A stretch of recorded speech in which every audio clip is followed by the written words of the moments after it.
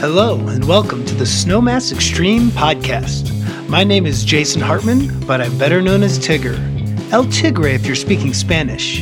In 2002, I moved to the mountains, and these are my stories from a little place called Snowmass. With a title like Snowmass Extreme, you may have thought my stories would revolve around snowboarding, and not girlfriends or music, but you are missing the point. These stories are about life's adventures and the power and freedom of discovering yourself. And that is what music and snowboarding mean to me. Freedom. So when I moved to the mountains, I brought a drum set. At the time, I was driving my grandmother's white Chrysler New Yorker, and it looked like a pimp's car from the 70s. Long and wide, with plush bench seats, front and back. The trunk was missing the spare tire, and it was large enough to fit several adults, so bringing a drum set wasn't as crazy as it sounds. Well, it's crazy because I was moving halfway across the country to be a snowboard instructor, not a musician, but at least I had the space to bring it. So the entire time I was becoming a snowboard instructor and finding a place to live and finding a girlfriend, I joined 2 bands. And I really don't remember how I connected with those guys. In those days, I probably answered an ad in the newspaper because Facebook wasn't a thing. Smartphones weren't a thing. It was the dark ages. So I must have answered ads looking for a drummer. The first band I joined was called Likewise, a long-standing group that just lost their drummer. He didn't die or anything, he just moved away. Likewise had a residency in town 2 nights a week in an old building called the Golden Horn, and the bar was called the Grottos. For those of you keeping track, the Grottos bar turned into Taka Sushi restaurant for many years. Most recently, it's been another sushi place called Maru. Anywho, every Friday night at the Grottos, Likewise played original and cover songs as themselves, and every Sunday night they were a Grateful Dead cover band. Now let me be upfront and say I wasn't the greatest drummer at the time. I knew music and how to play drum set, but I wasn't very proficient, and I'll never claim to have been a good fit for this band. I also really didn't know Grateful Dead music, so the thought of me playing in a Grateful Dead cover band is absolutely ridiculous. One of the guys loaned me a bunch of Grateful Dead CDs to learn songs, and I wasn't knowledgeable enough to hear the intricacy of the music. It all sounded the same to me. And since I didn't hear much difference between one song and the next, I figured if I learn one, then I can figure out the rest. I'm sure I wasn't very good. But here's the deal. When you play with the Grateful Dead cover band, they smoke a lot of pot. Of course, everyone was going to have a different idea of what a lot of pot is, but this is before marijuana was legal in Colorado, and these guys got high as if the world's supply was running out.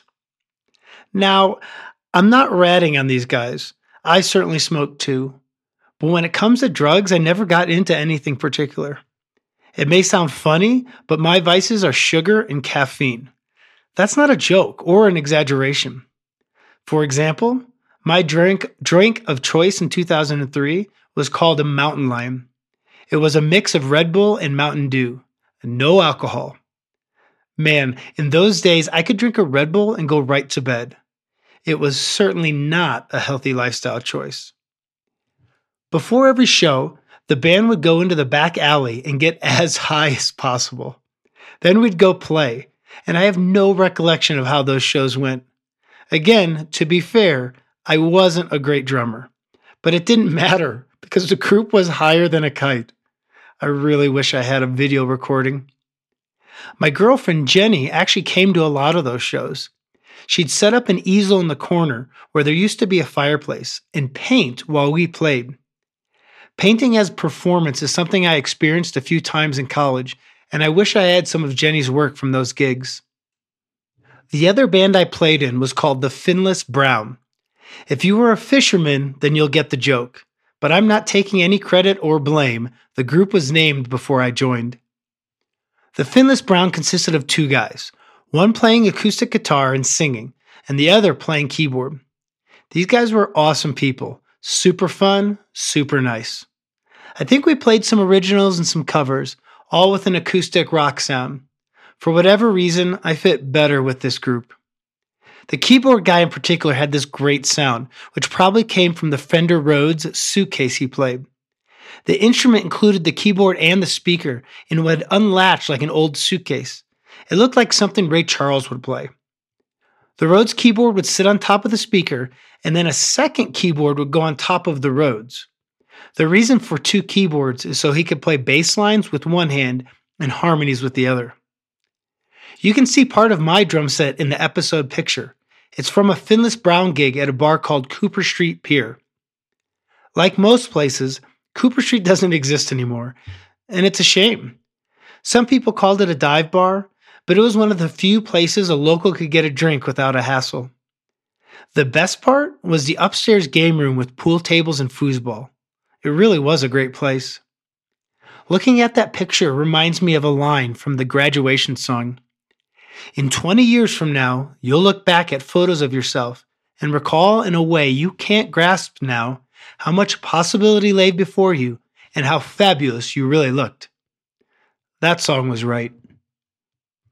In those days, I was much more open to meeting new people and having random conversations. So during the set break of a Finless Brown gig at Cooper Street, I started chatting to a dude passing through town.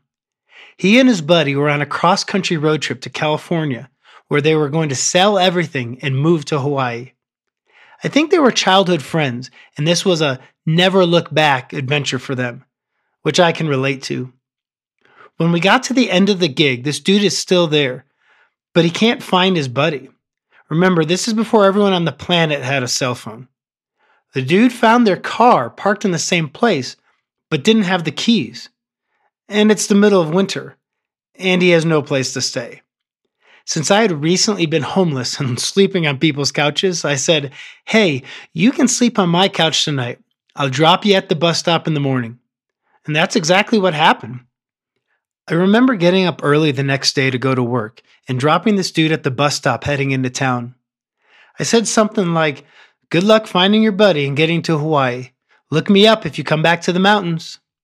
I shit you not, about 5 months later, I ran into that dude at a beach party on Maui. No joke. He was sitting with a group of friends and says, "Aren't you the guy from Snowmass?"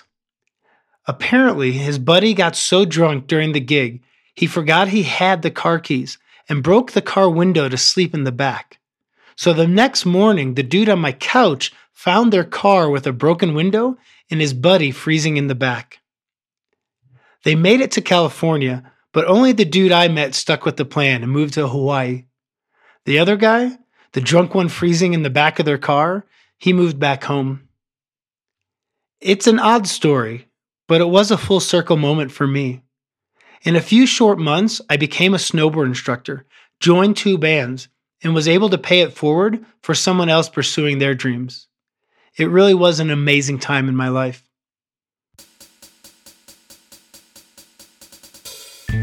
I said in an earlier episode that life must be experienced firsthand, and this is true for music too. Nothing can replace the power and energy of live music.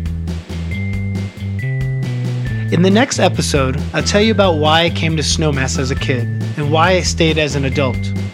Until then, remember to tip your bartender, tip your waiter, and tip the band. Peace!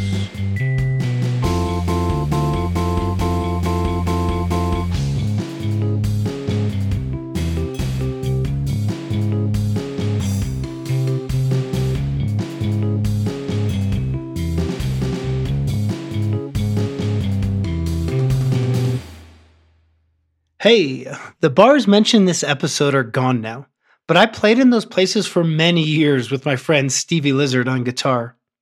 We even had a weekly residency at the same location as the Grottos when it was Takasushi. I don't know what it is, but certain people in certain places just want live music, and God bless them for it. The bar manager at the Grottos, Tim, is one of those people, and he still books live music in Snowmass today. Tim is a kind-hearted man and has probably supported local music more than anyone in the Roaring Fork Valley. Thank you, Tim.